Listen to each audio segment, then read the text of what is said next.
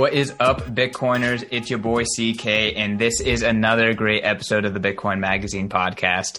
This week, I sat down with Ben Carman. That is Ben the Car Man. He has been absolutely killing it in Bitcoin tech and especially DLCs over at SuredBit.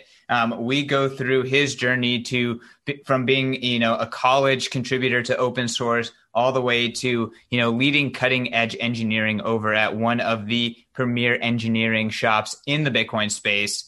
And from there, we talk about what are discrete log contracts, DLCs, and what they enable for Bitcoin. We talk about Taproot and the latest in Taproot activation. And we talk about libertarianism and why libertarians need to adopt Bitcoin, why libertarians need to take action and stop LARPing. This is a really good podcast. Before I get into it, though, let's talk about Bitcoin 2021. Ben is going to be at Bitcoin 2021. Nick Szabo is going to be at Bitcoin 2021. Chamath, Tony Hawk, Jack Dorsey, Michael Saylor, all of them are speaking at Bitcoin 2021. And we are going to be announcing a lot of other fantastic speakers.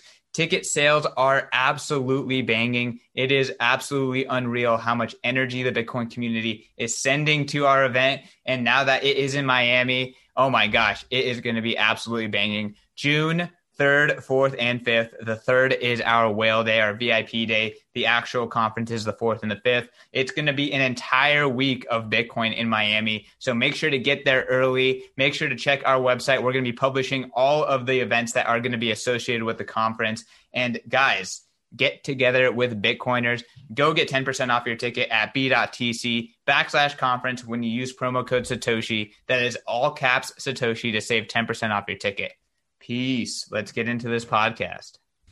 Bitcoiners, I'm sitting right across the screen from Ben the Car Man. Ben, I remember the first time we met, actually. It was before your rise to Bitcoin development greatness. Yeah, we met at BitBlock Boom 2019, right? Yeah, it was the Nakamoto Institute beef dinner, Yeah, that's or right. barbecue dinner. Yeah, that was a ton of fun. That was like super surreal for me. Like meeting, like I remember like sat next to Saifedean. And I was like, oh my God, I'm among the gods. And yeah, I got to meet you, met a bunch of other people. That was a ton of fun. Yeah, both very early in our Bitcoin careers. I think you had like 200 followers or something like that at the time. Yeah. But I mean, dude, following finishing up school, you went straight into SuredBits and really started like cutting your teeth on some cutting edge tech. So I'm really excited to have you on to kind of talk about what you're doing there. Why don't you kind of give the listeners who might not be familiar with you kind of like the lowdown on what your deal is? Yeah, I mean, so like CK said, I was like, kind of a nobody back in 2019. And at that time, I was like kind of contributing to Bitcoin Core and Wasabi in my free time. And then I graduated college and got a job here at SuredBits. And I've been doing that for the past like year and a half, where primarily we just work on just like Bitcoin open source stuff. And then DLCs is like our flagship thing we're trying to really promote. Yeah, that's like mostly what I'm up to for the last 2 years. So can you like kind of talk about, being a college kid contributing to open source projects and then turning that into a job and then now, really pushing forward, some of the best and most cutting edge tech in Bitcoin? Yeah, being in college and contributing to Bitcoin projects is honestly terrible because it's like at one point you're like, oh, I need to do my homework and get good grades. And another thing, you're like, well, I really want to spend time, learning all this cool stuff on Bitcoin, and you end up kind of tanking your grades a little bit. But yeah, it's a fun process. Honestly, I learned way more in like the year I did contributing to open source projects than I did in all of college. Like you pick up so much stuff from just getting like, these super smart people reviewing your pull requests and code and reviewing other people's code. And you learn a ton just by doing that, at least in my experience. And yeah, I had like a pretty decent resume applying to SuredBits, where I'd contributed to Core and Wasabi a bunch. So I had like a bunch of Bitcoin open source projects, show my worth. And then applied to SuredBits, did like a small test project with them as like a part of my introduction, and then after that, I was able and accepted the job. And yeah, it's been a ton of fun ever since. Okay, so let's talk about DLCs. I guess let's start with like basic introduction of what it is, and then we can kind of get into the fun stuff. Yeah, so DLCs are kind of like Bitcoin's best way to do smart contracts, and It probably the Really quick, what DLC stands for discrete log contract? Is that correct? yeah discrete log contracts. Honestly, it's terrible branding. Like no one knows what a discrete log is. Like, I mean, what it really means is just the discrete log of a public key is a private key. So you get it kind of works into how it works, but like it's terrible branding. But basically what it is like say me and you want to bet on something. We set up a two of two multi-sig with each other, and then we give each other invalid signatures, and then an oracle, a third party that we're trusting to just say something that happens in the real world. So they could be saying, the Bitcoin price, they could be saying who won the Super Bowl, they could be saying who won an election, they could be saying anything they want. And then they're gonna give out a signature saying this thing happened, and then we use that signature to turn our invalid signatures with each other to valid, and then execute our contract on chain. So this is like a really like compact, scalable, and private way to do contracts, and it's like just super easy to do on Bitcoin. Where we're just like at the end of the day, it's just a two of two multi-sig, and then sending it to each other afterwards. So there's no like on-chain footprint, whereas like things on other chains are doing smart contracts. It's very obvious what you're doing. Like you're sending it to like this contract's address, and then the funds are coming out, so everyone knows like what happened and why you got the money. Whereas with this, the on-chain footprint is just like a two of two multi-sig. So it could be a Lightning channel, it could be just a two of two multi-sig, like something like Blockstream Green. The participants can't, or the like third parties can't know. It's just the participants that know. So it's a really nice way to do it, and also it's extremely scalable. Like I said. Yeah, so can you kind of talk about like I guess in terms of DLCs, right? So the use case is effectively enabling an oracle to coordinate with people. And the idea is that, anyone can just pop up, put some Bitcoin down as collateral and then say, I'm signing for this event, right? And then anyone can create a contract that refers to that signature without actually communicating with the oracle. And like that's kind of like the key here and what makes it like really different than, oracles on Ethereum or anything like that. This is like truly like an ecosystem of contracts and oracles, and they can just kind of plug into each other and build from there. Yeah, exactly. So like when say like me and you are doing a contract, we can pick any set of oracles we want. We could find three of our best friends. We could go find three exchanges. We can pick anyone that's actually an oracle. And us picking oracles doesn't mean like everyone else doing the same contract has to use the same oracles.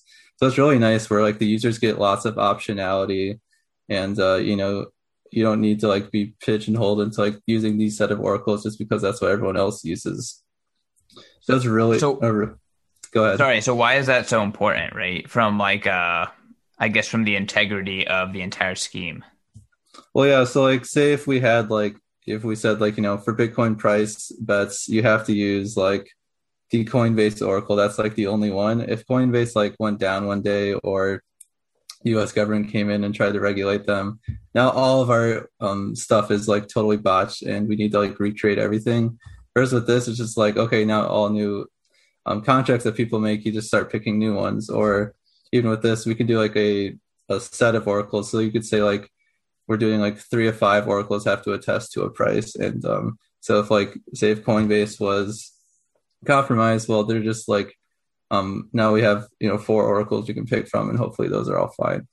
So I guess for someone who, is unfamiliar with DLCs and kind of the ecosystem and vision that SuredBits and other companies are trying to build, can you kind of talk a little bit about like the UX of like dealing with, or the future UX of like using this kind of stuff? Like, are people going to just use a wallet and they'll be able to like peer to peer coordinate these contracts? Like, how does this kind of work from like a usage perspective?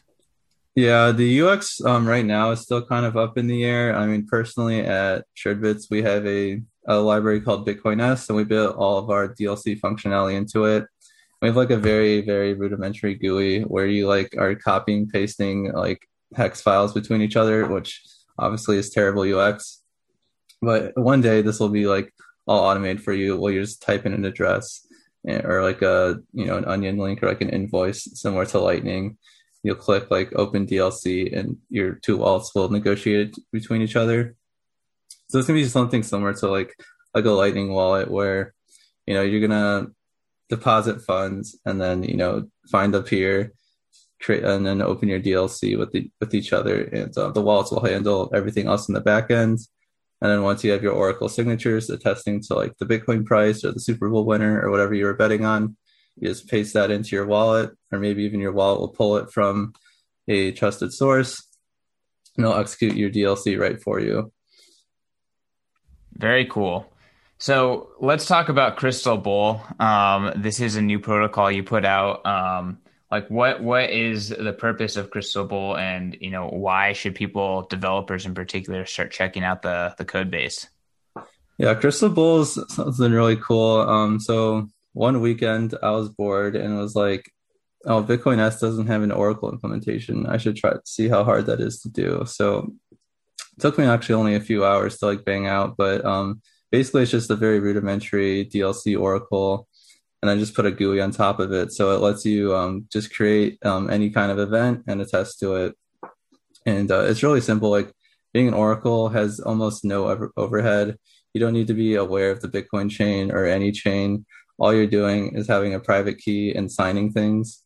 So all it does is just like say you want to create an event for the Super Bowl, you just type in, your event name and the potential outcomes, hit create event. And then when you want to sign the event after it's happened, you just click that event and hit sign. It's like really rudimentary and basic, but it's really nice because since it is so basic, literally anyone can be an Oracle. So, you could have like large players like, exchanges like Coinbase and Kraken, or you could have, just, Joe Schmo, maybe like some random dude in Nigeria with barely an internet connection can do it, just because this is such a low barrier entry thing to do. So I chatted about this earlier, but kind of what makes an Oracle trustworthy, right? So it's not necessarily like a reputation trust, like you're trusting in Coinbase. Can you kind of talk about how reputation works and why someone would choose an Oracle from a reputation perspective? Yeah, so this Oracle is going to be like deciding, or a set of Oracles is going to be deciding how your contract executes. So you want to pick someone that you like at least somewhat trust, or is has something on the line. So like generally in the beginning we see just like exchanges being these major players just because currently they have these like kind of reputations. But obviously those can be like they're a lot more susceptible to regulation, and those are huge honeypots that someone could hack. So we also see just like Joe Schmo plebs like us just being oracles as well, just because it provides that degree of safety. And we also kind of like have seen this already in the wild with things like Liquid, where you have like big exchanges, and then you also have like Wiz as a federation member. So it's totally possible that people start doing this. And so you really want to pick your Oracle just on someone that you trust and you think is going to be, not going to be lying. But we also do have mitigations for if they do lie or do something wrong, or which we call fraud proofs. So like if an Oracle, like say I'm an Oracle and I'm attesting to the Super Bowl, if instead of signing Tampa Bay one, I'd sign Tampa Bay one and San Diego one. I think that was the other team. Kansas City, but I'll Kansas forgive City. Yeah, that's right. You just keep focusing on Bitcoin, Ben. But yeah, say if I give out two signatures like that, I'll reveal my private key, and now anyone can make a signature for me. And something that you can do to like put money on the line for this is stake funds under that private key. So you just like turn that private key into a public key. and just turn that into a Bitcoin address. It's very simple to do. And then I can put funds up there so anyone can go on chain and see like, oh, Ben has 10 Bitcoin that he's putting behind his weight. And if he lies and puts out 2 signatures, I can steal that 10 Bitcoin, or someone can. And it's also a good signal, because if I am going to lie, well, I'll probably move that Bitcoin beforehand. So you can see on chain like, oh shit, Ben the Carman's about to lie. Let me, let's close out our contract because this is not going to be a valid contract. So what if the person just lies without signing 2 different outcomes, right? So in the Super Bowl, Tampa Bay won, but what if I just signed Kansas City won? Is there mitigation against that? Kind of. So you could create a fraud proof. You could like say like, oh look, Ben gave this signature that says Tampa Bay won. Obviously that's not Tampa Bay, Kansas City won. That's obviously not what happened. And then it's a cryptographic proof. It's just a signature I created. So you could distribute that widely, like show like, look, Ben cryptographically said he's a liar. You can't steal my funds, but also you can mitigate that in your own contract by just using multiple oracles. So you could have like a 3 of 5 thing. So now you need like 3 people to lie to be able to have your contract be like, invalid. And these oracles don't know that you're kind of bundling them together, right? You're kind of picking 3 oracles. They're random. They're not in contact with each other, supposedly. Is that true? Yeah. So the oracles don't have to interact at all with each other, and the users don't have to directly interact with the oracles. So like, say you're a user using me as an oracle, I won't know that you're using me. So I can't be like, oh shit, Christian used me. And then I can go to Coinbase like, oh, he used you as well. We can conspire and screw him over. Like, we have no idea you're using us. So that would make it so like you have a, plausible deniability and like protection from like the privacy aspect as well. I mean, I also kind of see that also adding to the censorship resistance of some of these contracts, right? Like you could see like the fact that it's so permissionless to be a signer, and then on the flip side, like there's you really don't know who is tapping into and using your signatures. Like that plausible deniability from a legal perspective, I feel like is probably a nice benefit. Kind of curious, like, okay, so you're a signer, you're an Oracle signer. I'm just some person who is, betting on the Super Bowl. What's the incentive for you to put money down, to sign, to like, manage this whole thing? Like, why are you being an Oracle? I mean, for one, it's almost zero cost. Like, doing it does, it takes me like probably like a few minutes to set up, and that's all I have to do. But like incentive to keep doing it. Initially we just see exchanges doing it because they already do it for free for other chains like Ethereum. So, it kind of just signifies, like, oh, my order book is important. You should care about it. And it's like basically also just a free marketing technique saying they are a DLC Oracle. But otherwise, we have written some blog posts and like theorized ways you could actually sell your signatures, where you could like provably give a signature that's and then it's encrypted with your Lightning payment. So once you pay, they get the signature, and they can actually close out their thing. So you could do a thing where it's like, here's my announcement for the event, and then when you want the signature, pay me a couple sats, and now I'm like getting paid for being an Oracle. Okay, but that kind of functionality is not possible today with DLCs because you need DLCs over Lightning, which isn't possible until we have Taproot and some other upgrades. You've also been a really big proponent of Taproot and pushing things forward. Do you want to kind of pivot to that, since that kind of really opens the door for more DLC functionality? Yeah, Taproot will be awesome for DLC, like all smart contracting on Bitcoin, and DLCs is also going to benefit a lot, because what Taproot lets us do is hide that we're using this multisig. So, today, if we're doing a DLC, we have a 202 multi-sig on chain. People can explicitly see that. Now with Taproot, we can hide that. So our on-chain footprint will literally just look like users sending between each other. And like no one can tell if it's like, just users, if it's a DLC, if it's a Lightning channel, if it's liquid, they can't tell at all. So it's really going to grow the anonymity set for a lot of users, as well as just like reduce the on-chain fees as well for these things, since we don't have to put all this extra data on-chain. So it's going to be super nice. And then it also enables new things on Lightning, where a lot of the stuff basically it lets us use PTLCs instead of HTLCs. So changing the hash lock to a point lock, which lets us move one of our locking mechanisms from on-chain to inside of our signature. So it reduces on-chain space. And then since it's a point and not a hash, we can actually start doing math and stuff like that.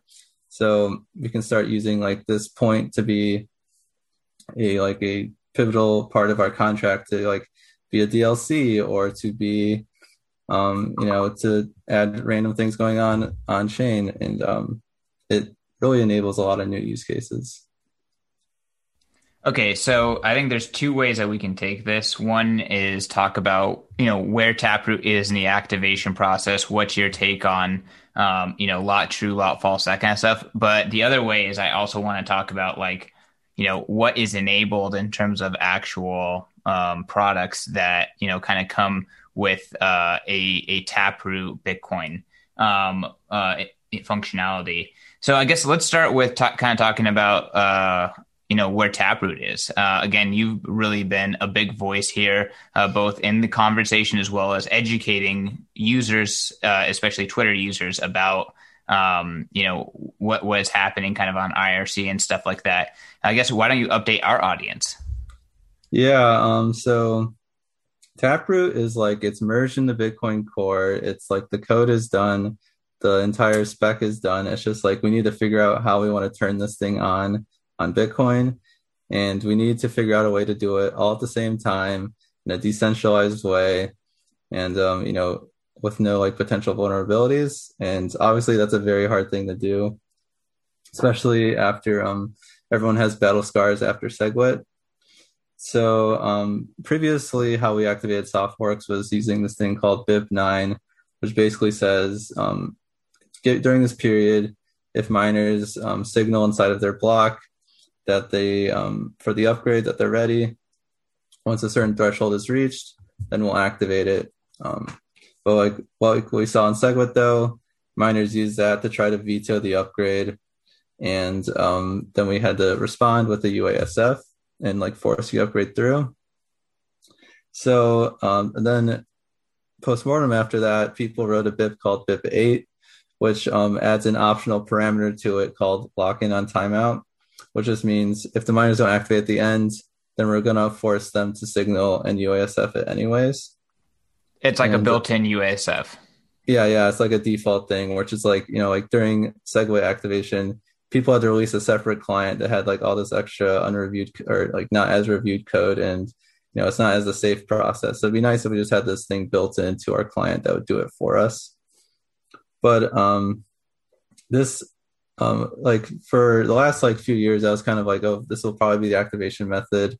We don't know if we'll use lock-in or timeout, true or false, but we'll see.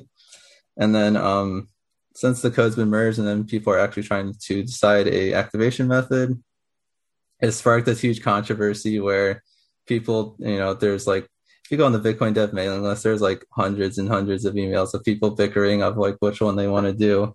And it kind of blew up where it seemed like Bitcoin Core was going to merge lock-in on timeout false. So then people went to go make a separate client that had lock-in on timeout true. And then that discouraged people from actually merging lock-in and timeout false because if we have clients running with both, there's a potential chain split.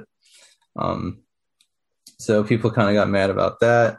And then it kind of turned into nothing. And then luckily in the last week, a new proposal by Rusty Russell came out called Speedy Trial. And this is basically what it is a 3-month lock-in on timeout false. But with the caveat that if the miners do signal, it doesn't activate right after they're done signaling. It waits 3 months, and then the Taproot rules will start being enforced. And this is done so miners don't have to get like their entire infrastructure ready immediately to signal. They can signal and then in that 3-month period get their entire infrastructure ready. So it gives them a lot more incentive to signal earlier, and hopefully it could get Taproot activated even this year. Okay, that's news for me. Bitcoin Magazine has been covering the Taproot activation discussion heavily. Aaron Van Werdum did a podcast on it. He wrote a really great article on it. So shout out to Aaron for kind of adding to that. But I was unaware of what this is called, speedy trial. Yeah. No, this thing, it kind of culminated over the weekend and has been like being debated right now. But it seems like Michael Fulton made a list of like everyone that's active, and it's like hundreds of people long. So it looks like people are all on board with this. Okay, very, very interesting. So might have to dig up some more content around this for Bitcoin Magazine. But okay, that's awesome to hear in terms of the update. So just really quick, so Lot True is effectively the built-in UASF. It's after a year, we're turning on Taproot no matter what the signal is. And then Lot False is effectively miner activated soft fork. So wait till the miners hit a certain threshold of signaling, and then it sounds like they would need to immediately but before they signal, they'd have to get their infrastructure ready. Then they signal, and then when 90% threshold hits, then we go forward with it. So I can kind of see why people are wouldn't like that. Maybe some miners would kick the can down the road on actually upgrading their infrastructure, stuff like that. And then now this new proposal from Rusty Russell, which is just over the weekend, and I don't even know when this podcast is going to be released, so it might be old news by then. But this proposal is miner activated soft fork for 3 months, signaling period for 3 months, and then after they hit the threshold, they have another 3 months to actually upgrade before Taproot is activated. So it's really a 6-month activation plan. So it's quick. But it kind of splits up signaling and building out the infrastructure. So that way they have skin in the game once it's been quote unquote activated. But they still have time to, or I guess quote unquote, signaled for, but they still have time to get their shit together. Yeah. And, there's been like, besides Segwit, almost every soft fork is activated within like the first 2 or 3 months. And, a bunch of mining pools have like come out and said like, yeah, we plan to signal for Taproot, like no matter what. So it seems like this will work just fine. It will actually activate. So I'm pretty bullish on it, and I'm glad we finally have an activation method that people agree on. So what's the timeline, right? Right now, March 11th. When, if you're feeling bullish, when do you think this thing's going to go down? So the proposed start time for signaling, I think, it's either like end of June or like mid-July, around then. So I think we should have it by end of year, like activated on the network. But I hope so at least. But it seems like that'll happen. If speed trial fails, then we'll know by like October, November, and then we can start a new activation method if we need to. Awesome. Well, I was not expecting to learn about a Taproot activation mechanism on this interview, but I'm glad that I went down this rabbit hole. So let's pivot back to, okay, so Taproot, hopefully this year it's going to go through. That's going to enable a lot of cool functionality on Bitcoin. You kind of, went over the basic kind of benefits there. But in terms of actual, DLCs, you kind of described point lock contracts, and why those are better, why that allows you to like do math in the contract. Can you break that down for someone who's not an engineer? Like why is doing math in the contract better than just dealing with a hash? Yeah, so basically this math can just be, you could just like start using things that represent anything. So like for a DLC, if you want to do that, you could just say like, oh, I'm going to subtract a number from my point, and this number is essentially a secret that your counterparty doesn't know. So they need this secret to be able to claim their payment on Lightning. So now the secret can represent anything you want.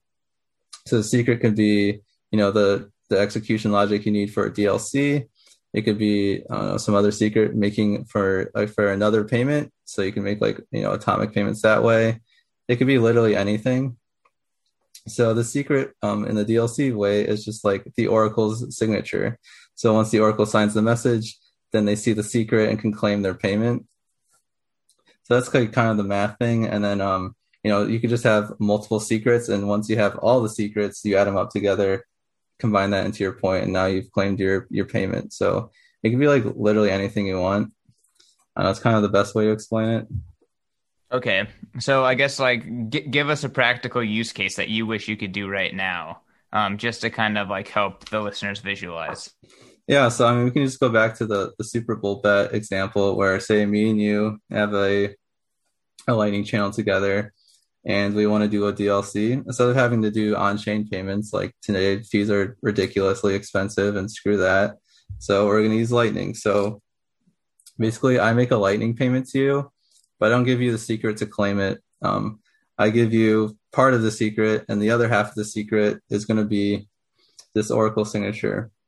So then now, eventually, Super Bowl happens, Tampa Bay wins.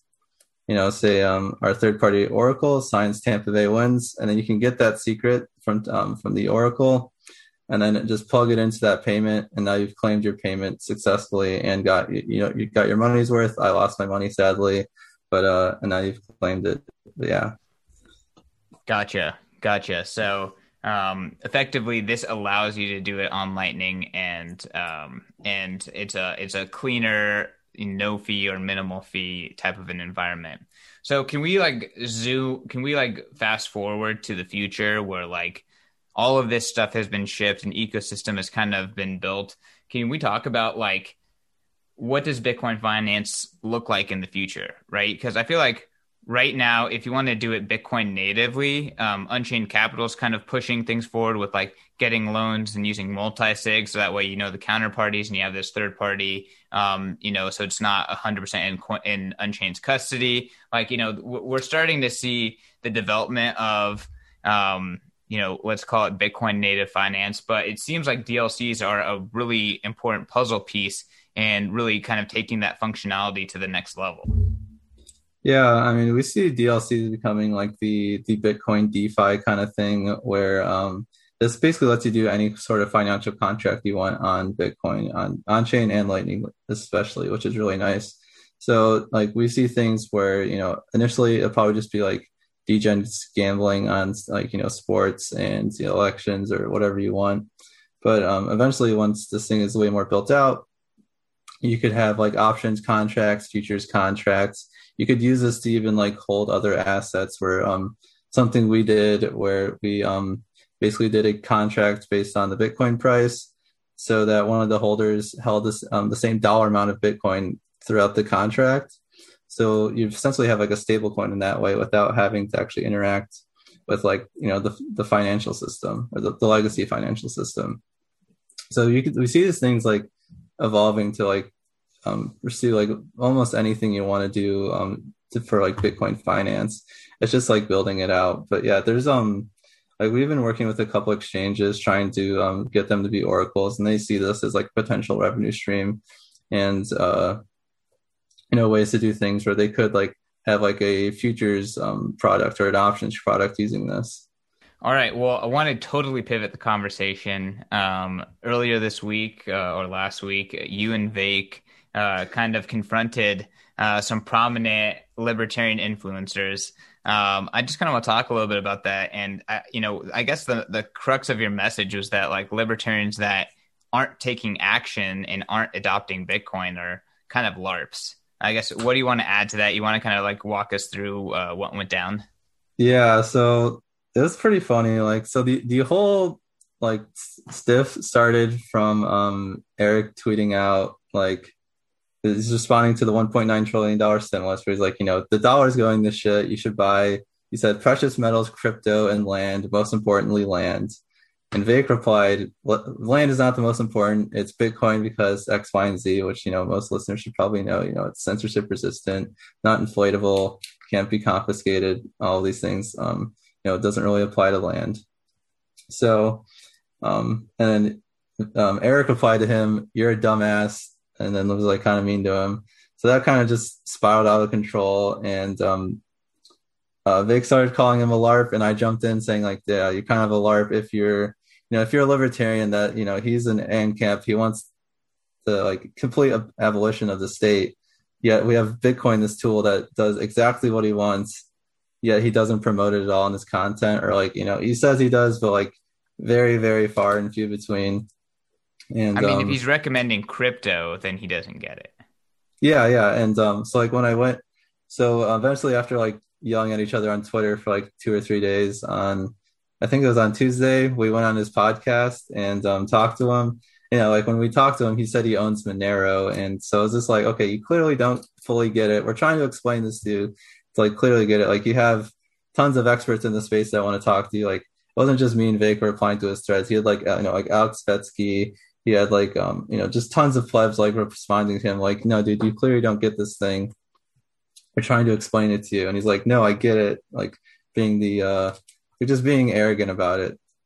But when we went on his podcast, we just tried to explain, like, if you have this tool, Bitcoin, that is actively, reducing the state's power by taking away their money printing ability, hindering their tax ability. And we're seeing it in the real world where like we have countries like Nigeria where they're like, our currency is useless. Bitcoin is like taking away our power. And he doesn't want to, like, he says like, yes, Bitcoin is a good tool, but it's like you have this entire channel devoted to like Bitcoin or not libertarian content. Yeah, he doesn't not promote Bitcoin. He doesn't promote like any tools. Like he doesn't promote like 3D gun printing. He doesn't promote like, I asked him like, what do you think are solutions besides Bitcoin? He said, well, we could all just like say fuck you to the state and leave. I'm like, so I'm like, okay, if that's a solution, you never talk about that, and I don't even think that is a viable solution. Like that's not socially scalable. He's not talking about flag theory. He's not talking about 3D printing guns. He's not talking about creating censorship resistant money.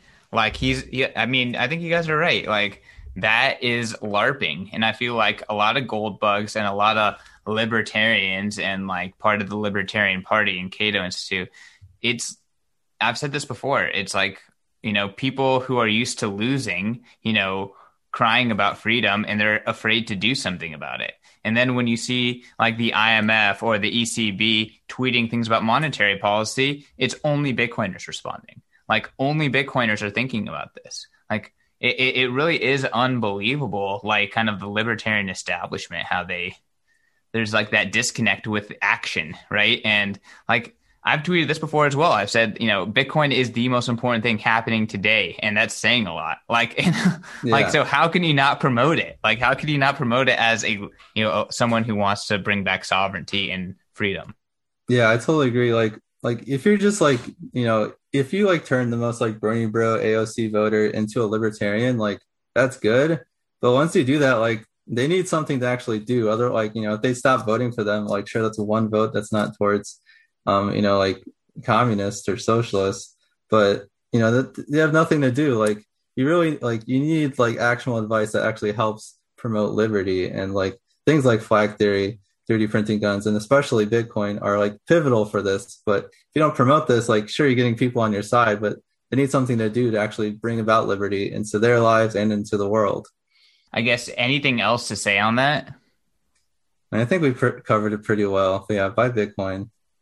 Yeah, buy Bitcoin. Fuck politics, buy Bitcoin.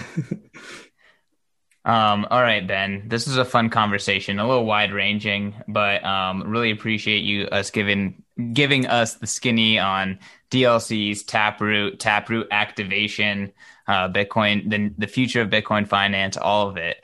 So thanks for coming on. No problem, man. Anytime. So I guess we'll want to give you a chance to kind of give a last word as well as plug yourself. Where can people learn more about you? Yeah, follow me on Twitter, Ben the Carman, or if you want to know anything more about what we talked today, we have like 1 million blog posts on the SureBits site, surebits.com/blog. We have everything on like DLCs, Taproot, Lightning, basically like anything Bitcoin tech if you want to learn more. So yeah, go check that out. You guys, check out Ben. I met Ben back in 2019, the summer of 2019, and he was just an eager pleb trying to get into the Bitcoin space, and he's absolutely blown up, doing amazing work. And Ben, you're the man, but I think for all the plebs out there, you can contribute to Bitcoin too in your own way. And this community is all about is all about merit. So if you go out there and you do good work, like you're gonna rise through the ranks. Yeah, if like you're if you're someone that wants to start getting into space, just start like in your developer, just start contributing to random projects. If you're doing good shit, people will spot you and give you the recognition you deserve. So yeah, if you're a developer that ever needs help, feel free to reach out to me or probably almost any dev, and they'll point you in the right direction if you need it. Love it. All right, Ben. Peace out. And to all the Bitcoin Magazine listeners, make sure to smash subscribe. Make sure to give us those 5-star reviews, and make sure to give us a follow on Twitter at Bitcoin Magazine. Peace.